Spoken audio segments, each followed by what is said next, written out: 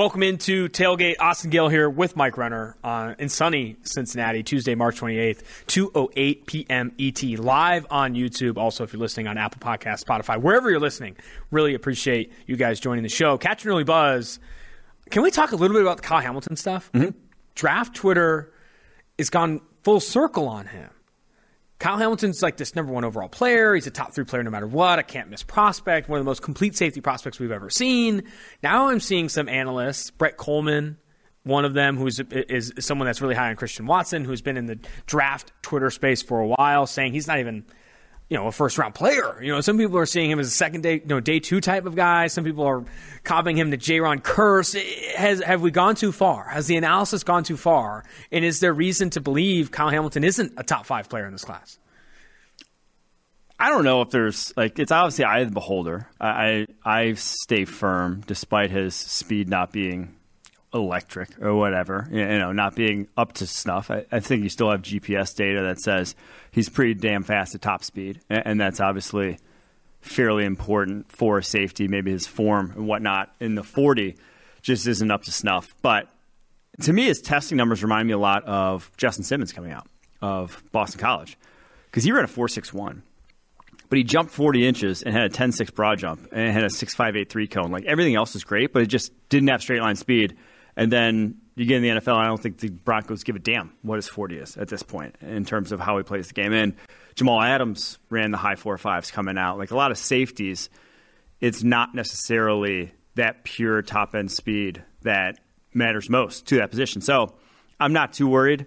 If you want to knock him down because of that, I mean, by all means. Like, that's your prerogative. It's not a high value position. It's not like one where you have to chase at the top of the draft to find one. So, like, the difference between him, if you are saying top 5 pick, if you are saying Detroit Lions number 2, Texans number 3, him and maybe Jaquan Brisker, they can get in the second round. Is it that big a gap? Is this big a gap as the tackle class? Probably not, honestly. Mm-hmm. I mean, we say he's the unquestioned top safety, but the difference between tackle 1 in this class and tackle 7 is what you're probably going to get top second round, is pretty damn big. Whereas safety 1, and it might even be safety 2 at the top of the second round they're getting, isn't as big as that gap. So, yeah, I can see that. I can see being off him as a pure top 5 kind of guy. If you're off him as a good NFL player entirely, I just don't think you watch it.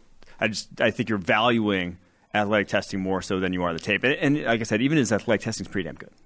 4.59 40-yard dash at the combine. Also had a 38-inch vertical jump and over 131 inches on the broad. 6.93 cone, 4.32 short shuttle. Right now we have him as a top 5 player on PFF's draft board. I think a lot of people see him as a top 5, top 10 pick. But DraftKings Sportsbook fading this idea that he's going to be a top 10 pick. I think right now you can bet over 8.5. So saying he's not going to be drafted inside the first 8 picks at -130, -135, sliding after athletic testing that maybe people... No, not even athletic testing. Just 40. 40. Yeah, like, people expected him to have a higher 40. He does not.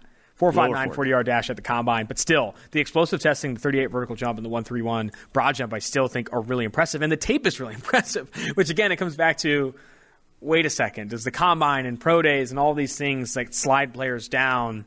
Are we overvaluing that piece? I will say, though... Do you remember Jim Nagy, who's the director of the Senior Bowl, Reese's Senior Bowl? Remember when he had that tweet saying that Lewis Cine of Georgia could be the safety 1 in this class? And someone, are you serious? Are you forgetting Kyle Hamilton? He kind of doubled down and said, who are you talking to? Lewis Cine could be the safety 1 in this class. I do think that there are a lot of signs based off, I think, from that Nagy tweet, and also now you see some people souring on him, whatever. I think there could, and now that the draft prop is falling past 8.5, that the league could be lower on him than the media. That's like 100% possible with this slide. And I think some of the best analysis I've heard about the draft, I think, came from Daniel Jeremiah or Bucky Brooks saying risers and fallers, especially in this part of the year where you're not seeing more tape and you're past the Senior Bowl, are oftentimes a media-driven component, right? Where the media is significantly higher on Kayvon Thibodeau, but the league is lower on him, right? Significantly higher on Kyle Hamilton, but the league is lower on Kyle Hamilton. I think that's honestly the slide that we're seeing with Hamilton, not so much I push back like people are pushing Hamilton down boards. I push back on the league, though, as a whole, because they're all different, too. Like, people using the league, it's more the league as in there are people out there that don't have that high a grade on him, probably. Mm-hmm. And then once you have fewer Specifically teams, those picking in the top 8, right? And that's the thing. It's like once you have fewer teams with that high evaluation on them, the chances of one of those being at the top of the draft, because the top of the draft is so crowded, I'll say, like in terms of like there's a lot of good players, maybe not a lot of elite players, but a lot of good players in this class that all it takes is one in one position. So you have to find, pair the fit with the need with the player. And when you have some people saying, maybe not as many consensus opinions of him as top 5 pick. If a lot of those not consensus opinions of him as top 5 picks, people that see him as maybe more of a mid to late first guy, are drafting in the top 10, chances are he's not going to go top 10. Yeah. All right. Talking more about the latest update to Daniel Jeremiah's mock draft or top 50, which I think is a really good, in addition to being Daniel Jeremiah's opinion, I also think it's a really good reflection of where scouts see players or the average opinion of the league. I think you're right to push back on the league though, right? It's like the league is lower on him. It's more like the team specifically drafting at the top probably don't have high grades on him compared to others, whatever. With Daniel Jeremiah, where I want to start is the Kayvon Thibodeau discussion. And I think I wrongfully on Monday's podcast said that he had him as the number 1 overall player. He didn't, never had him in the highest that Kayvon Thibodeau ever was on Daniel Jeremiah's big board, which his first one was February 1st, was 6th. He did have him as edge 2. Now, no football being played, obviously a combine where we only saw him run the 40 and do bench press. He's now no longer edge 2, he is edge 4. Jermaine Johnson, who was originally a 20th ranked player, is now ahead of Kayvon Thibodeau, and Trayvon Walker, who is the 15th ranked player, is now ahead of Kayvon Thibodeau as well. We've seen dramatic rises from Jermaine Johnson and Trayvon Walker in this pre-draft process. For Johnson, a lot of that is tied to the Senior Bowl. He goes to the Senior Bowl, dominates for the first 2 days of practice, is highlighted as one of those best contributors, and he doesn't even practice the day 3 or play in the game because he was so talented, because he impressed so much, and his agents obviously advised him against doing anything further to risk injury. With Walker, so much of this, I think, is not necessarily the media catching up on Trayvon Walker. Oh, maybe it is. The media catching up on Trayvon Walker, not realizing that the production concerns, or a lot of that's tied to role and just like not having the snap count that other players have at the top of this edge class. And then obviously he goes to the combine and it ignites it, right? I think has arguably a better combine than Jordan Davis, right? It's neck and neck with what Jordan Davis did. So right now, Kayvon Thibodeau is the 10th ranked player on his board behind Aiden Hutchinson at 1, Trayvon Walker at 6, and Jermaine Johnson at 9. Kayvon Thibodeau, edge 4. Your reaction to, 1, Trayvon Walker and Jermaine Johnson rising as much as they have in this process, and are you buying into that? And 2, Kayvon Thibodeau now, from February 1st to March 27th, falling from edge 2 to edge 4 on the board here. I'm buying Walker as going high. Mm-hmm. I mean, an athlete like that doesn't come around, every year. Like it's not even every 5 years. It's a unique situation that he's that athletic, that big, that physical, and played on a line where it's like he didn't get to be featured because, there's a lot of parallels to Rashawn Gary. He graded out even worse, though, than Rashawn Gary did his last year at Michigan. We talked about Rashawn Gary's production and why it was like question marks about him and why wasn't he as productive. And Trayvon Walker isn't even to that level. But again, it's a case-by-case basis when you look at guys like this. And when you're on a line with 4 other first-rounders, honestly, the best pass rusher on that line we're not even talking about, and it's Adam Anderson because he's been charged with rape at Georgia and he's still in this draft. But he was their best edge rush for most of the season. He was one of the guys that gets featured on that line. So you have a super talented defensive line. So I can excuse away some production concerns. I still will lean towards the guys you've seen rush the passer at all at a high level. Like drafting a Trayvon Walker like this is how Solomon Thomas went 3rd overall. And Solomon Thomas is a comparable size, speed, whatever athlete. Now, Trayvon Walker to a different degree. He is more athletic. The athletic testing is better, but that was why Solomon Thomas rose back, whatever was that, 2017, maybe 16? Mm-hmm. So it's like those guys go highly. So when a guy blows up the combine like that, yes, I'm buying the rise. I do think it's for real. And then Jermaine Johnson's rise is actually, warranted. Like on the football, we talk about, it's pre-draft process, but that's at the Senior Bowl is football still. Like going through the drills the way he did, dominating the way he did. And honestly, I push back on the whole narrative that he was completely unblockable. He did not win every single rep there. He was the most unblockable guy that week of practice to me was Devontae Wyatt, if you going back and watching. But he was pretty damn close. He was very, very damn good. And to test the way he did athletically at the combine, that's a good pre-draft process. And even if I still am lower on him than the consensus, I can see why that would be pushing him up. Other takeaways from Daniel Jeremiah's latest top 50 big board. I would encourage you to check it out on NFL.com. Also follow him on Twitter at MoveTheSticks. Chris Olave and Jameson Williams are wide receiver 2 and wide receiver 3 behind Garrett Wilson, who he has as a top 5 player in this class, the wide receiver 1. But they've both risen up 10 spots. You got Drake London, wide receiver 2. Or Drake London is wide receiver 2, as the 8th ranked player on his draft board. Wide receiver 3 and wide receiver 4 are Chris Olave and Jameson Williams. I guess speak to that stacking and where you see this receiver class comparatively. Garrett Wilson 1, Drake London 2, a little bit of a gap. Then Chris Olave and Jameson Williams is this wide receiver 3. Well, I think it's more interesting that he is kind of bumped him all the way up. Yeah. Like went from seeing, I think, kind of the class the way bumped them all the way up, and then Burks down 7 full spots. Well, it's just in terms of how they're ranked on the board. You got 5-18 or 5-8 as wide receivers 1 and 2. So those are like blue chip type of valuations of where you would take a guy like that, and then 16 and 17 for wide receivers 3 and 4 with Olave and Williams. So seeing the class as 4 guys for the top 17 players in this class at wide receiver is, again, probably a little rich for me in terms of how talented I think this receiver class is compared to maybe the last couple in terms of just top-end talent. But I do think these guys are all very good. I'm not sure I see any surefire ones like I saw last year that I know this guy's going to come in outside of Drake London, but even he is not your prototypical number 1 type of wide receiver like the Jamar Chase is not going to look like that whatsoever. So he's high in this class, higher than I am on this class of wide receivers. But I do think they all, to a degree, have high floors in a way, whether it's Williams, just unbelievable speed, Olave's just NFL readiness as a route runner, London's ball skill size, and then Garrett Wilson's just natural ability. So I do like that top 4. I like that top 4 a lot. And I see the same way. I'm glad that he has Burks now as a distant 5 because I didn't think the reason he was 5, or I believe he's 6 now on the PFF board, is just the assuredness of what he's going to be at the next level. I'm not sure what it's going to look like when he gets to the league, what role he's going to play. Whereas the other guys, I feel pretty confident projecting them.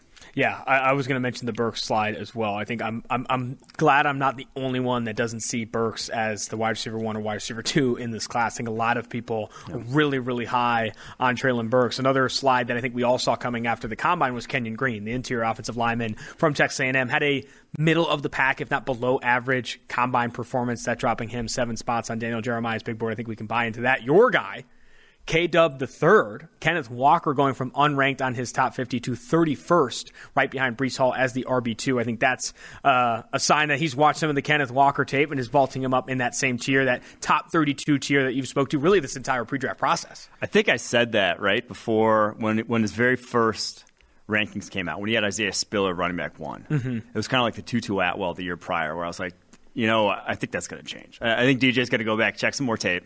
And I don't think that's going to be the case by the end. Isaiah Spiller's not even in his top 50. No, he's fallen completely out of his top 50. Completely out of his top 50. So Isaiah Spiller also had some rough testing numbers. Testing numbers that would be very difficult to buy into as top 32 running back type of top 32 pick at running back. But I'm glad that he's putting some respect on Breece Hall and Kenny Walker's names, because those are two. I've said it a zillion times. Those guys are damn good running backs. They're finally getting in the tier there with ranked 29th and 31st respectively on DJ's board. That it's like, now we don't rank them that highly because, again, we're not in the market of drafting running backs that highly.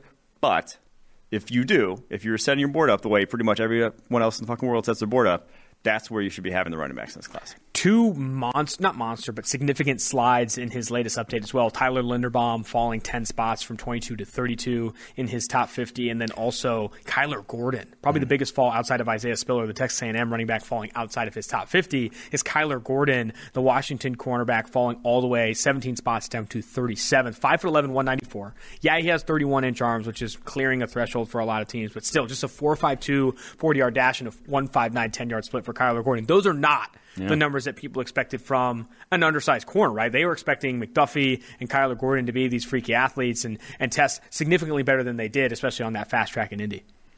I thought McDuffie tested fine, didn't he? He ran the mid 4.4s. Mid 4.4s, yeah.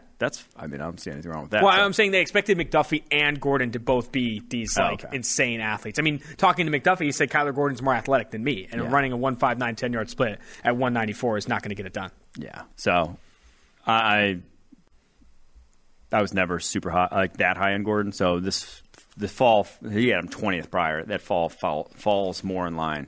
Said fall way too many times there in a row with where I see Kyler Gordon. Something I'm surprised by, because I thought we saw Tyler Smith getting consistently mocked at the back end of first rounds going to be more of a consistent thing. He actually had Tyler Smith falling 11 spots, 241 on his top 50, and another major fall being David Ojabo. Those are kind of the two last major falls, but David Ojabo falling due to injury, obviously. He goes to a full 29 spots. Still a top 50 player on his board with the injury consideration, but still falls 29 spots. Last few things I hear on the Daniel Jeremiah top 50 update.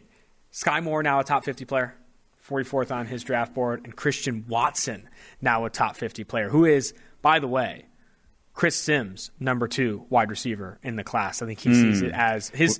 Did you see Chris Sims' wide receiver rankings? I did. He sees it, Chris Sims, who you cannot discredit at this point. This guy watches a ton of tape, and he has adverse opinions to the media usually. But he has Jameson Williams of Alabama 1, Christian Watson, North Dakota State 2, and then Alec Pierce of Cincinnati as his third-ranked receiver.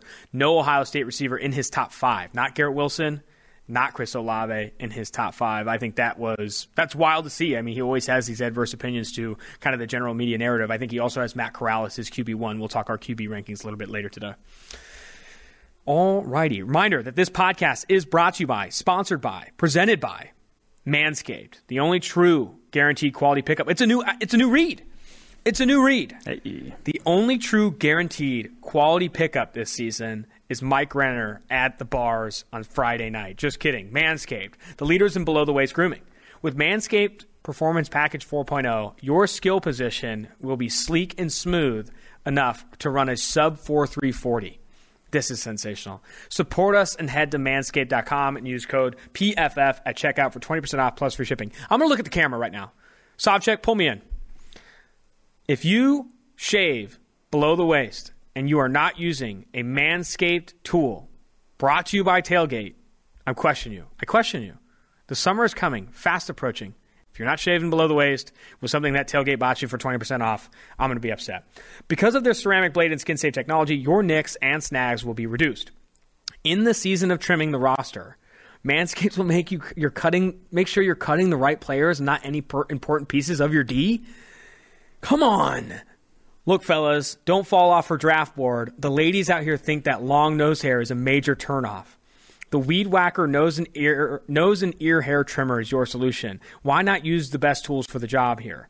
April is draft season, but it's also Testicular Cancer Awareness Month. Manscaped has partnered with the Testicular Cancer Society to bring awareness to testicular cancer, men's health, and early cancer detection. Love to see that. Get 20% off and free shipping with code PFF at manscaped.com. That's 20% off plus free shipping with manscaped.com. With the code PFF at manscaped.com. Turn your Mr. Irrelevant to a first-round pick with Manscaped. Wow. Impressive read. They continue to impress. That's one of the best reads they've done. I am a huge fan. On to our quarterback rankings. Can I give a high-level takeaway from going back and watching the quarterback film? And I want to explain my process. Explain my process. Yeah. First thing I do, watch every single throw more than 10 yards in the field, more than 10 yards downfield. Then go back and watch all of his pressure dropbacks, watch all of his clean dropbacks, and then watch all of his non-throw dropbacks. So that's sacks, rushes, etc. Watching all of those, for all the top 7 quarterbacks in this class. The quarterback class isn't good. And I'm gonna again hit it home that the quarterback class is a lot of guys with flaws. There isn't an overwhelmingly accurate quarterback in this class. I think if you had to highlight the most accurate, it's Kenny Pickett, but he's still not Joe Burrow levels, what Zach Wilson was, what Mac Jones was, these guys that were coming out that were legitimately top 1 or 2 at their position in their season, their peak season in accuracy. Kenny Pickett's the most accurate, but not in the level that those others were. And there's guys that I think Ritter, Willis, and Howell are all in a similar, Willis, Howell, and Corral are all in a similar tier for me in terms of arm talent and accuracy concern, and then also concern with the offenses that they ran. And then as for Ritter, accuracy concerns, not the highest arm talent in the class, but he does have a lot more of I feel a safer projection with some of the stuff that he did at Cincinnati. I also think, high level takeaway, The receiving core Sam Howell worked with was awful. And yet it somehow might be the best of this group. Willis's was bad. Corral's was terrible. I think he had the most dropped air yards of any Power 5 quarterback. And even Desmond Ridder, outside of Alec Pierce, like, it was rough to see who he was throwing to. So it made the projections. I think Carson Strong probably had the best receiving core. Oh, you're right. No, you're right. I was only looking at the top 5. Maybe Carson Strong has the best receiving core. But still, like, it was slim pickings seeing, like, the Corral tape is loaded with just terrible receiver play. And I think everyone outside of Alec Pierce in Cincinnati was not consistently creating separation. And even with Alec Pierce, so much of his routes were the same, handful, right? It was nothing overwhelmingly special. But what were your high-level takeaways? I do think it bears hammering home that this is not a great quarterback class. Yeah. But it bears hammering home that there's talent. Like, there's still physical ability for a lot of these guys. Yeah. And I think the biggest thing that we're thinking, why is this not a great quarterback class? Why are we, sour on these guys? Is that they're playing in offenses that aren't conducive to translating to the NFL, and they're not playing elite football in those offenses. They're playing good, not great football in those offenses. Like Bryce Young, even C.J. Stroud last year, grading out higher than these quarterbacks, putting up better numbers than these quarterbacks. So that's why you'd say you're sour. But that doesn't mean that it's impossible for these guys to develop. I think there's a good chance that there are a number of I think there's a good chance Kenny Pickett, Desmond Ridder, and another guy from this class are starters in the NFL, maybe for a long time. It's just, where do the ceilings end up? Where are you chasing the ceilings of some of these guys? Because, and that's going to be reflected in my quarterback rankings a lot, is where I think these guys can end up. Because I don't want to chase just a starter in today's NFL. Mm-hmm. You can go trade a 6th-rounder for a starter in Baker Mayfield right now if you wanted just a starter in today's NFL. You got to chase a little bit higher end. And so that's why I think you'll see some quarterbacks still go, though, because you can talk yourself into the high end of these guys. I think it's not. I think you hit the nail on the head when you said that it's not a quarterback class bereft of talent. Right? There is arm talent, there's athleticism, there's size in this class. What there isn't is a lot of really good quarterback play, and there isn't, full stop, a lot of accurate quarterbacks. Like Desmond, I think, like I said, Kenny Pickett's the most accurate, but I'm buying other quarterbacks and the tools that they have over Kenny Pickett going into the NFL. The way I have the quarterback class ranked right now, and then I think we spend time on each of the top few guys, I have Tier 1 by himself, not by a significant degree, but I do see him in a Tier 1, Desmond Ridder of Cincinnati. I think he is going to be my top quarterback in this class. And I think in other classes, I don't even think he's a top 3 or top 4 quarterback. I think he's the best quarterback in this class. And for me, a lot of it is not so much projecting the ceiling that he'll have in the NFL, but so much that, projecting anything, right? I feel most confident in projecting anything with him. I think he has enough arm talent, he has enough athleticism, and he has a lot of experience, proven experience, running more pro-style concepts. I don't think there is a pro-style offense in college football, at least with these quarterbacks, but he has a lot of more experience throwing, digs over the middle and these different things, play-action concepts than some of these other guys. Tier 2, I have Malik Willis of Liberty at number 2, behind Desmond Ridder, Sam Howell of UNC, and then Matt Corral of Ole Miss in this Tier 2. I think their arm talent is similar. I think Howell has a good arm. Corral has a really good release and can fire it in there. He's not very variable with his throws, and we'll talk more about Corral. But for Willis, I think he has the best arm talent, the best ceiling of that group. And I think that Tier 2 is chase the ceiling group. Tier 3 is the most accurate quarterback in this class, in my opinion. It's Kenny Pickett of Pittsburgh, but someone that I don't feel all that confident in being the best quarterback in this class, right? If I had to pick, I'm picking Kenny Pickett in 3 years' time not to be the best quarterback in this class compared to these other guys. I think maybe he's the better quarterback right now. He's in that Ridder tier of playing good football already, but I'm buying into that Tier 2 and obviously Desmond Ridder ahead of Kenny Pickett. And then Tier 4, I put Carson Strong and Bailey Zappi at the back end there. Carson Strong of Nevada and then Bailey Zappi of Western Kentucky. That's how I have it right now. What are your quarterback rankings tiers in this 2022? I had the tiers a little tighter. Only went 3 tiers deep. And I have Sam Howell and Malik Willis in Tier 1.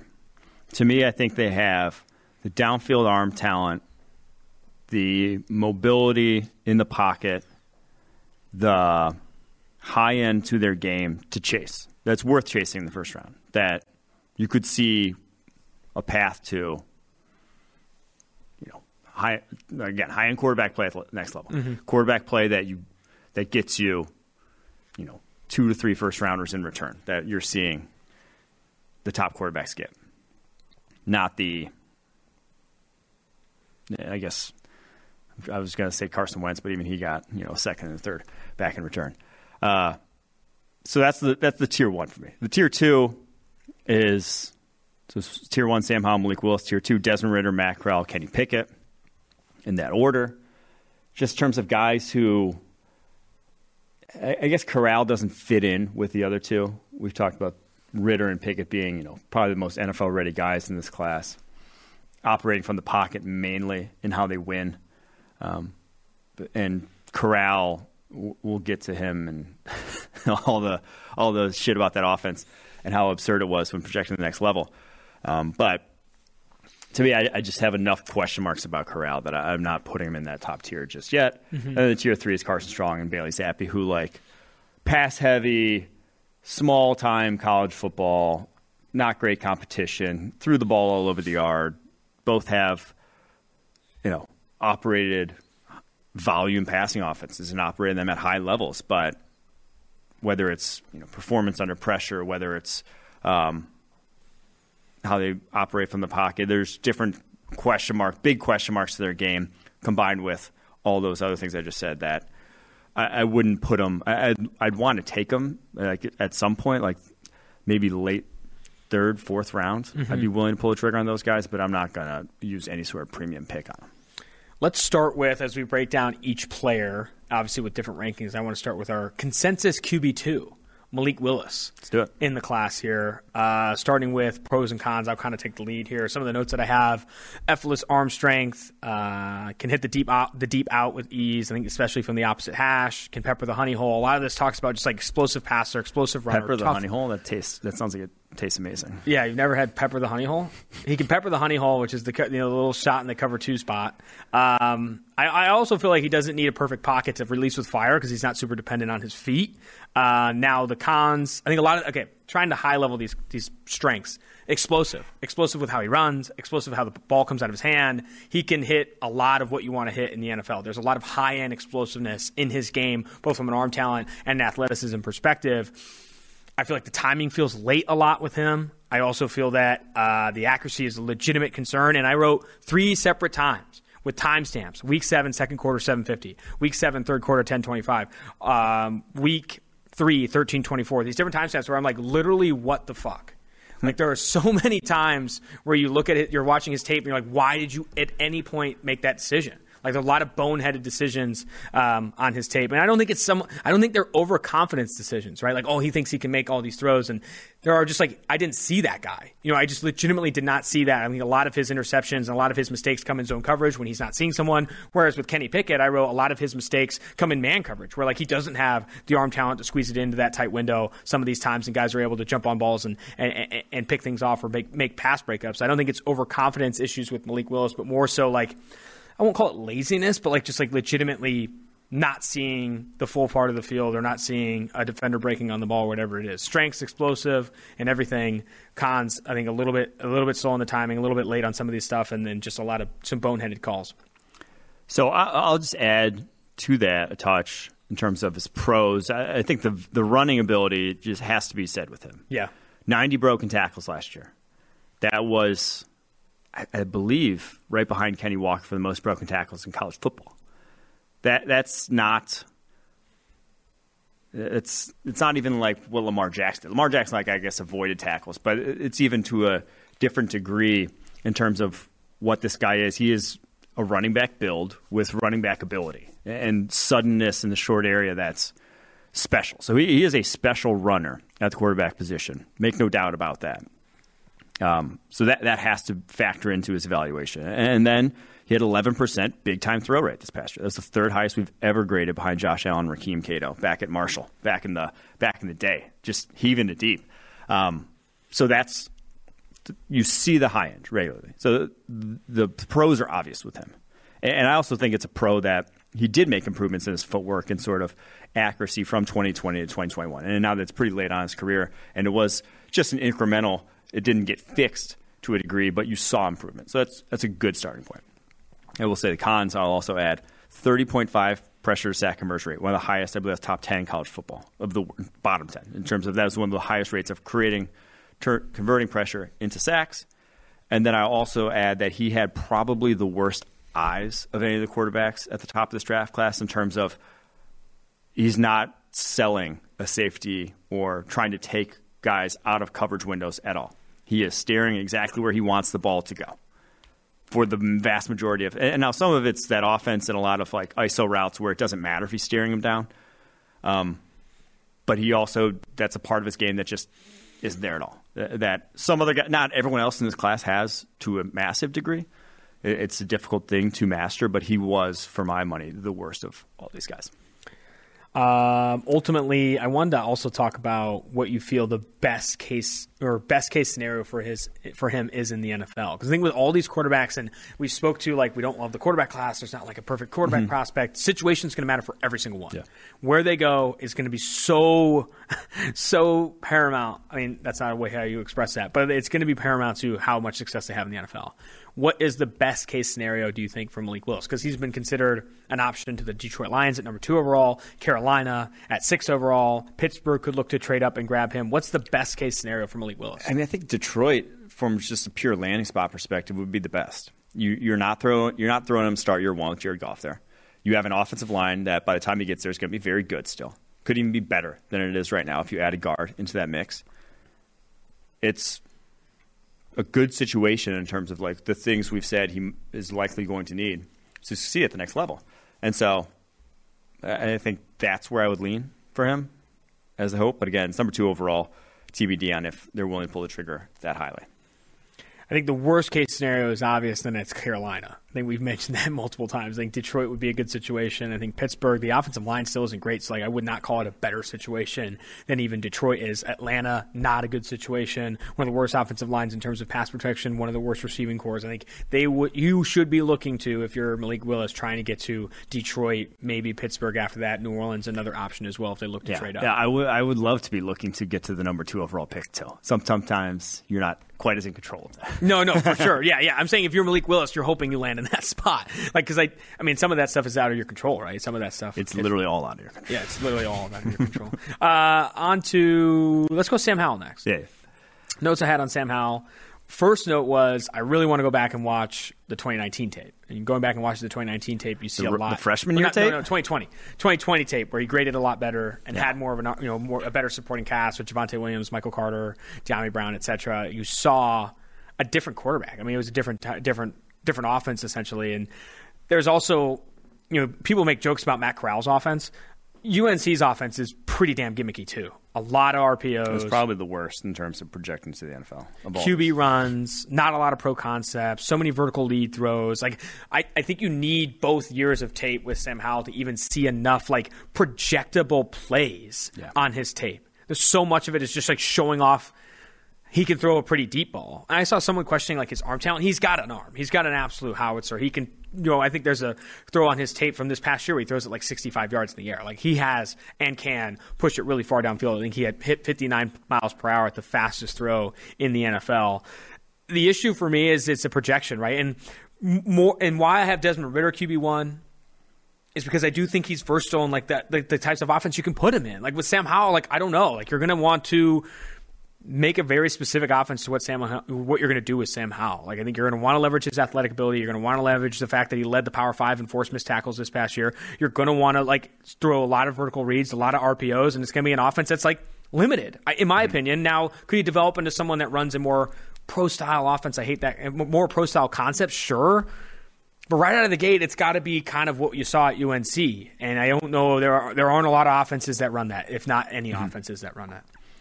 So, pros for me for Howell, the deep ball. And it's not just go balls. We've talked about that offense a lot of go balls, but posts, digs. Like he can drive throws, touch throws.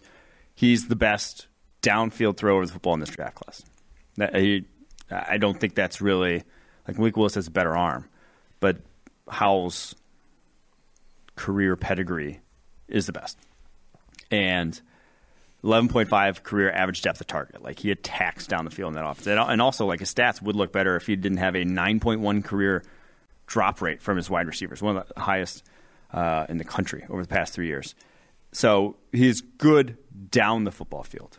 Now, North Carolina's offense has run over 40% of their offensive plays since he got to North Carolina have been RPOs. Offensive plays in general, all of them. So that's handoffs and passes, over 40% for his career.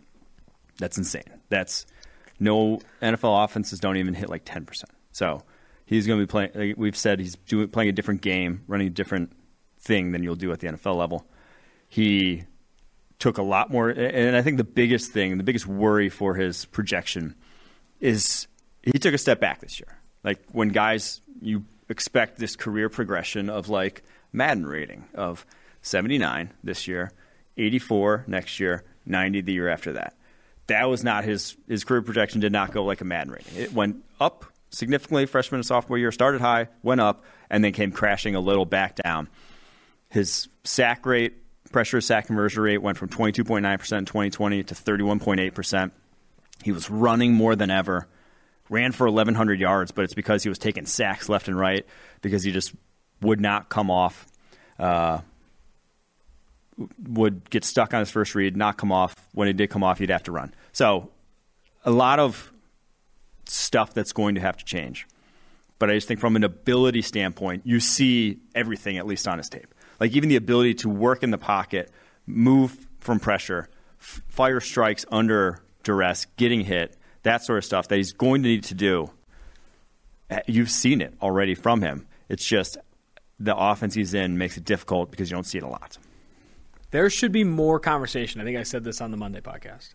There should be more conversation around the closeness in terms of prospects between Malik Willis and Sam Howell. And there isn't. Like, there is not. Like, Malik Willis is considered a lock to go in the top 10. He's minus 400 to be a top 10 pick, according to DraftKings Sportsbook. Sam Howell's not even in the conversation. Yeah. I don't think that should be the case. Like, you could have Malik Willis over Sam Howell, whatever. But, like, I don't think they're that far off. I have them in the same tier. You have them in the same tier. You even have him as your QB1.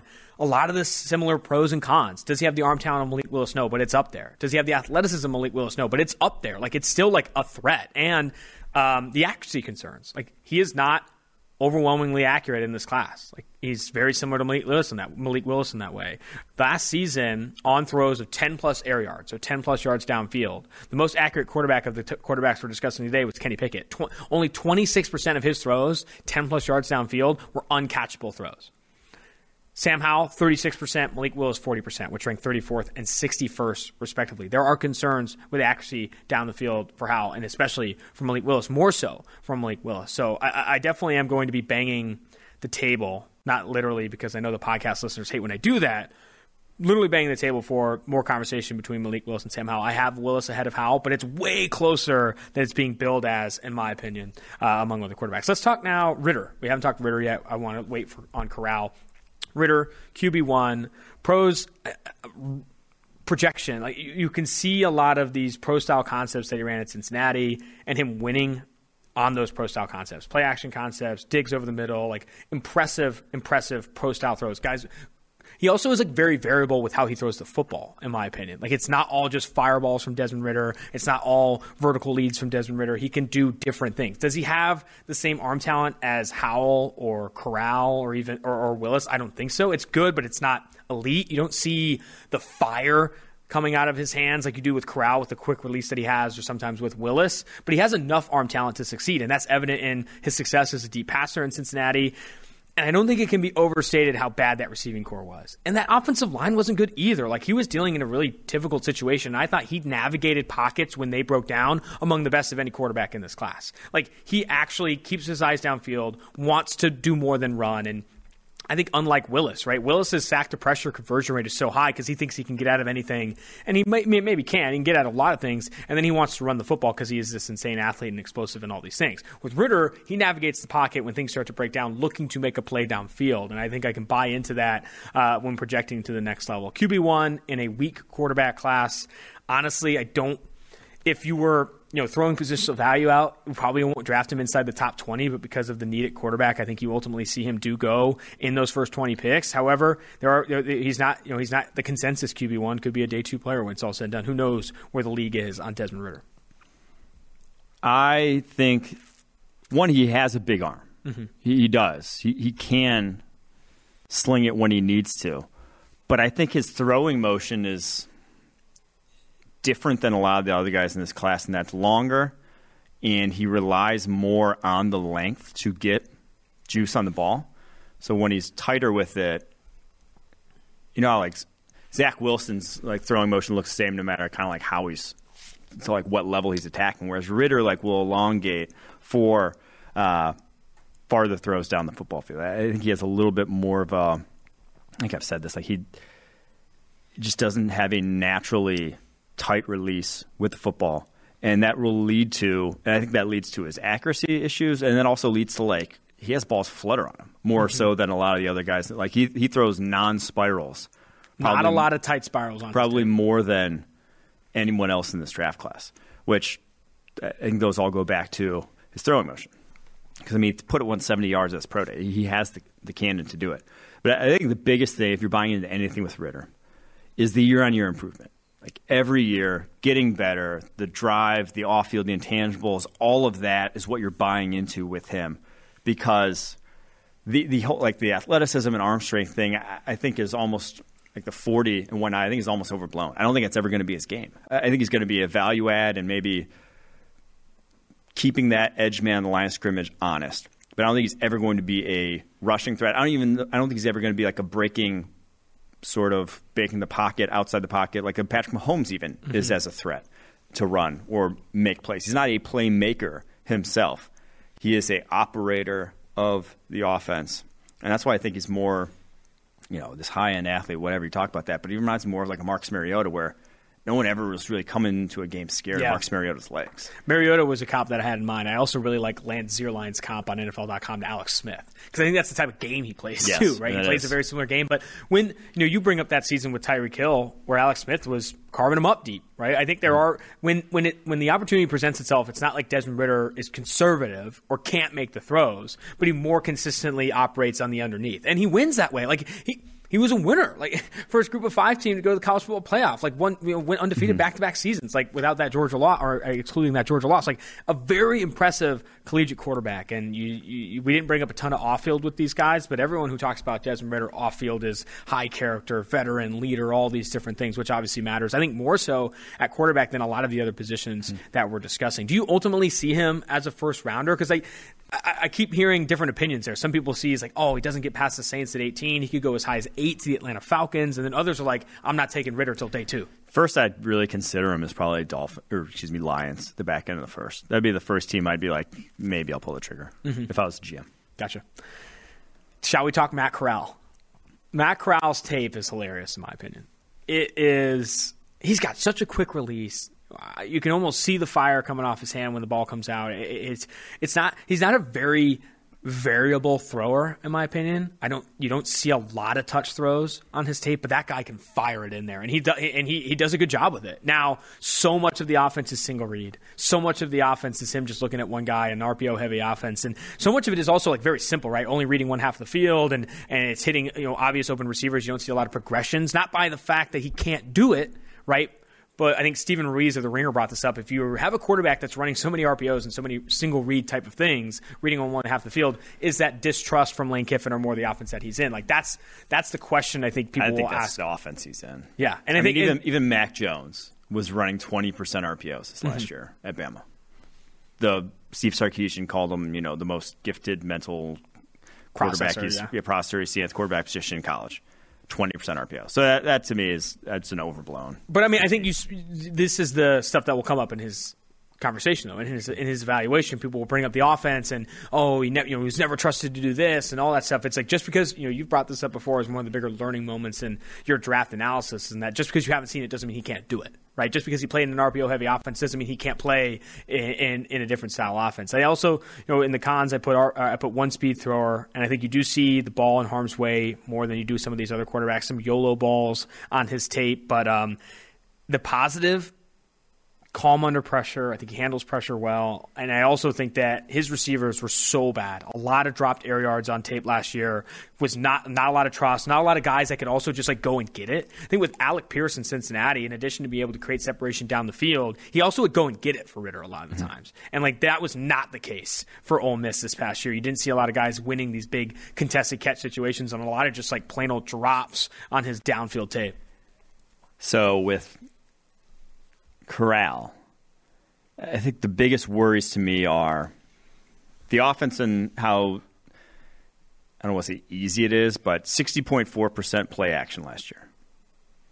285 play action dropbacks. Those were both the highest figures of any quarterback in the FBS. So it's not just like gimmicky by Power 5 standards, it's gimmicky by like whole FBS standards. 9.4 yards per attempt on play action versus 7.3 yards per attempt no play action. 37.0 grade under pressure. And now it's maybe one of his biggest pros is only 9 turnover worthy plays on 472 dropbacks, but that to me is the offense. That's what Lane Kiffin does is schemes up open throws. So I wouldn't expect a guy to have a lot of turnover worthy plays in that offense. I don't care who it is. So that has to be taken into account itself. He is a great athlete. Another guy in this class where he ran for 212 yards against Tennessee. He's a very natural mover. Like he's a guy who probably could have played baseball or basketball or whatever sport and still been productive and a collegiate athlete at whatever he wanted to do. That's just like the type of guy he is. But I do think the biggest worry to me comes back to that offense and then the inability to throw touch passes. Everything is one speed. And there's just not a lot of guys to the NFL level.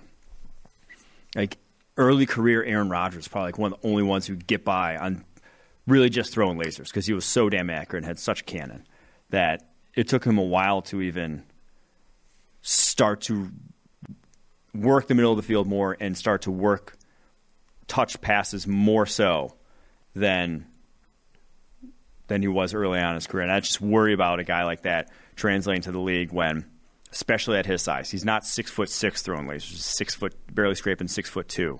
Trying to throw lasers over the middle of the field just sounds like a recipe for disaster at the NFL level.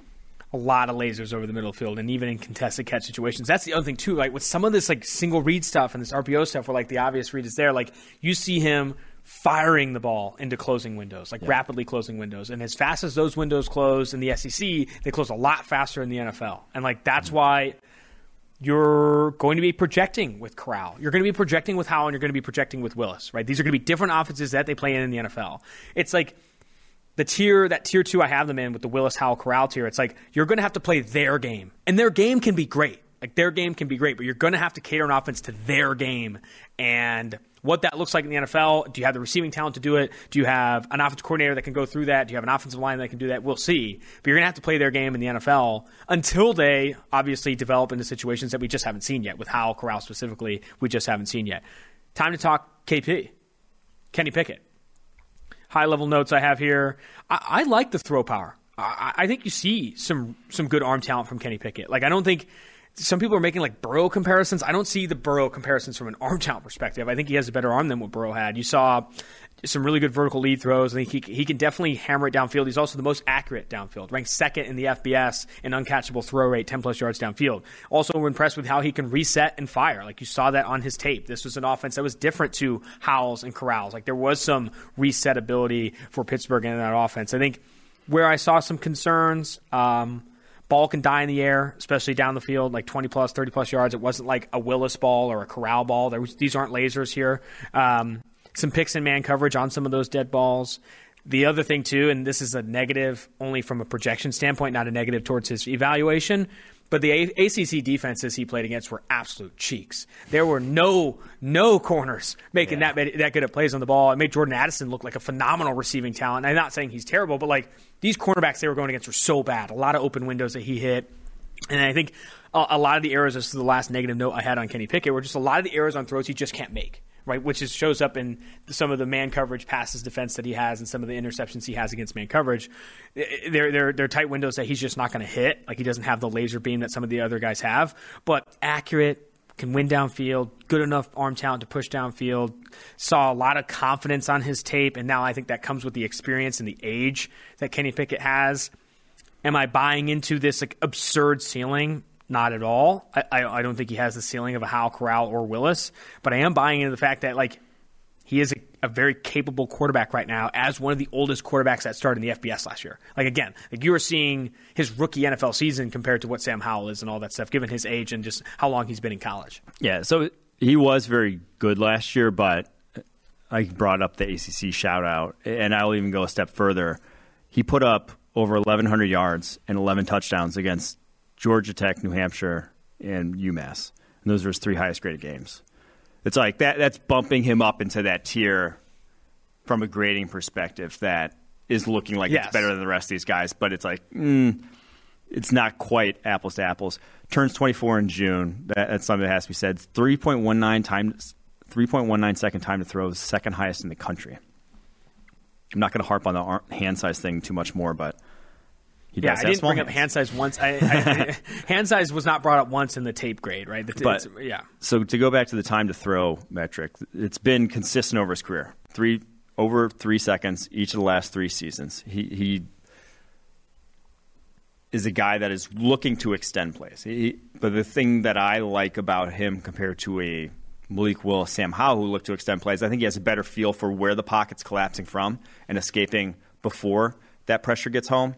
He has a much lower pressure to sack conversion rate than those guys. And he's a good athlete in his own right. Around 4.67 as a pretty big dude. Like, he can get out and move and will be a playmaker outside the pocket as well. So those are all pros in his sort of profile. Also, I'd say he's very good working at the intermediate level. I think he can still work within the timing of an offense, even if I didn't think he was necessarily the crispest on that. I don't think he's a pure anticipation thrower. I think you see a lot of times he's a see-it-throw-it guy, and now he gets to the open guys a lot. He's very good at operating, was very good at operating that Pitt offense this past year. But I don't think you saw a lot of anticipation on his tape or a lot of just pure playmaking, I'm going to throw this guy to a spot to where only my guy's going to get it sort of plays on his tape that I think you got to do more of. That's something that's a skill that you got to see when projecting the NFL or got to have once you get to the NFL. So I like him as an NFL quarterback. The thing with him is I just don't know kind of where his ceiling goes from here. Something I will say, even after having him in like this third tier in my quarterback rankings, QB5, I 100% can understand why some people have him as their QB1. Like, there are a lot of things on his tape that are good, especially compared to some of these other quarterbacks, purely from throwing the receiver's leverage, putting balls over the middle of the field with accuracy. Like, you see this accuracy in this receiver leverage stuff that you're like, oh man, like, I didn't see that on Corral's tape. I didn't see that on Willis's tape. I could be down on Kenny Pickett as my QB1. I think the reason I don't buy into that is that I just, again, like, I don't, he doesn't have like the projectable traits to being an elite starter in the NFL.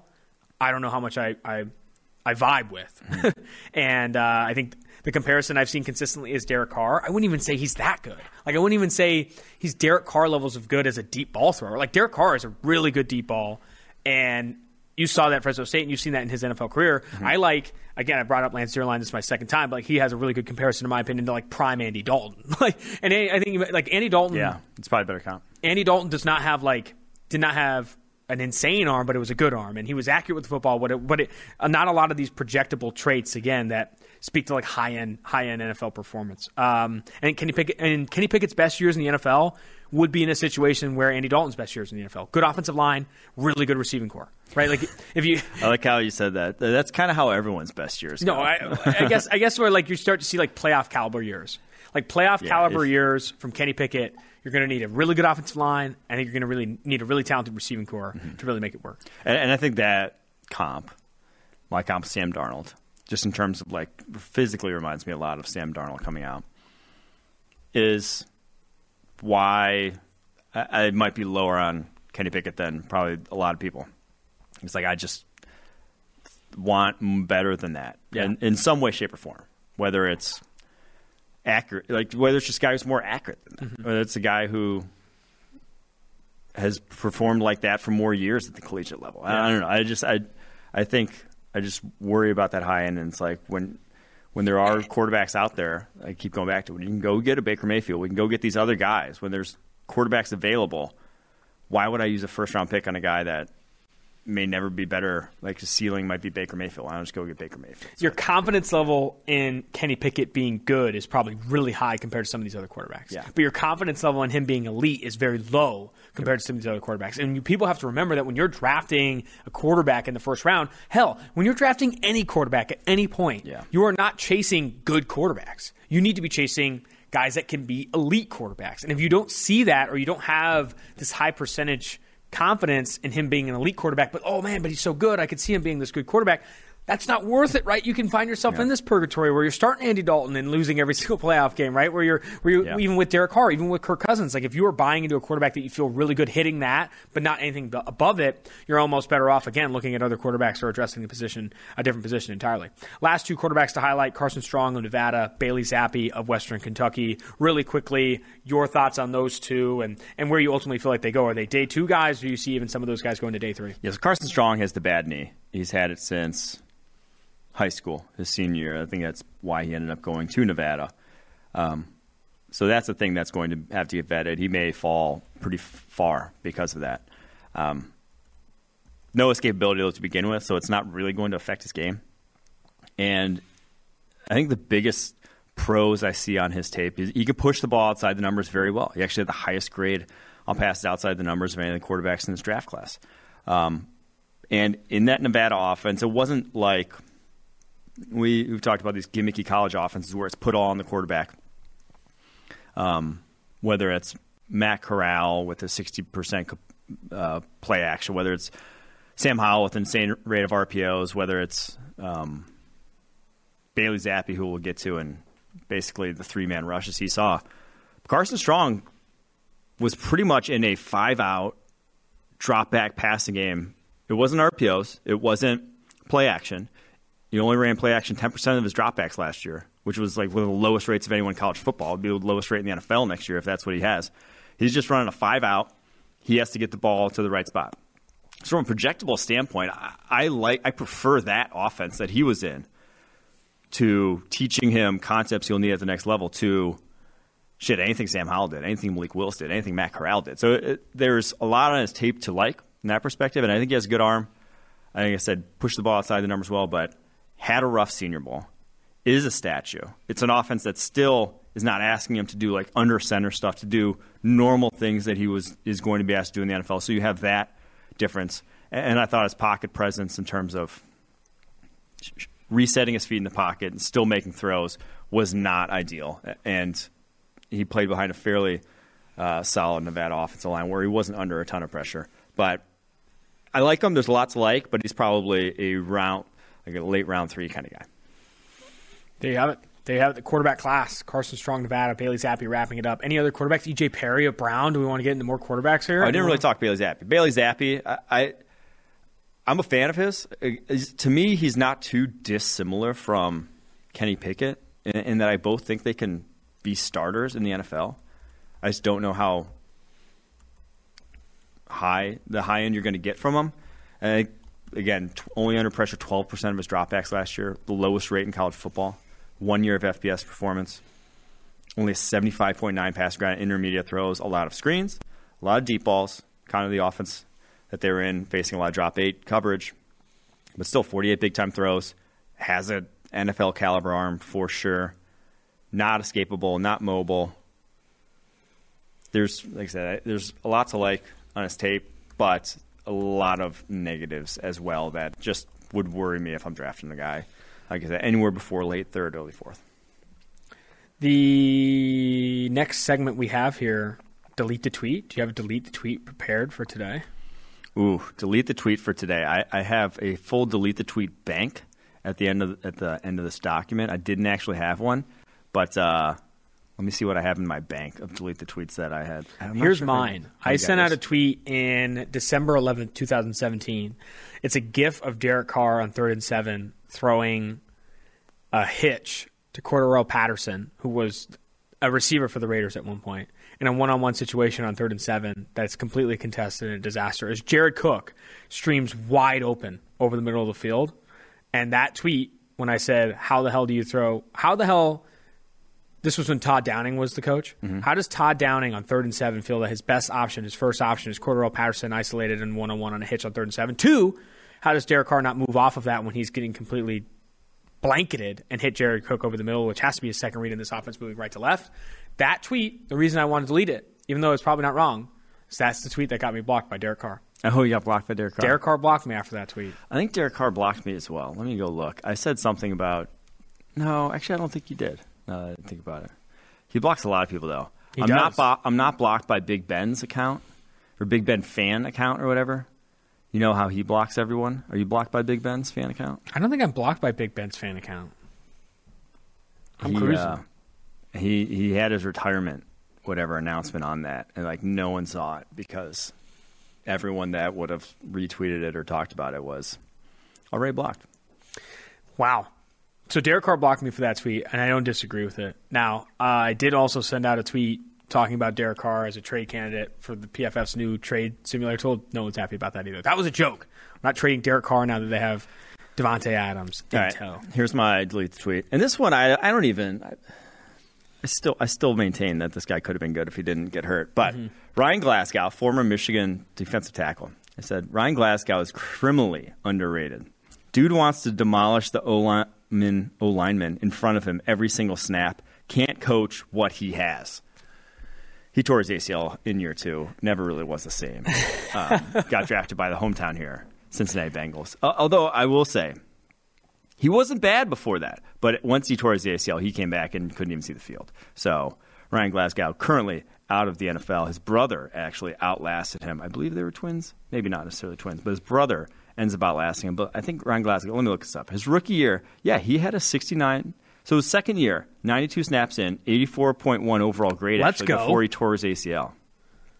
After a 65.5, actually a not bad rookie season with 69.5 run defense grade on 412 snaps. Was actually seeing legit time. Hate to see it. Dude is the rare person unable to recover from an ACL. It still hits. Still hits guys. Is that going to do it? We don't have a generational prospect bracket. That's going to do it. You hate to see that. You hate to see that. Well, that's going to do it for this episode of Tailgate. Make sure you rate, review, and subscribe to the podcast. Next time, are we going running backs next? Wide receivers next? Running backs. Running backs next on the Tailgate pod as we continue to move forward on the NFL draft. Make sure you rate, review, and subscribe, as I said. Until next time, Austin Gale, Mike Renner, Tailgate.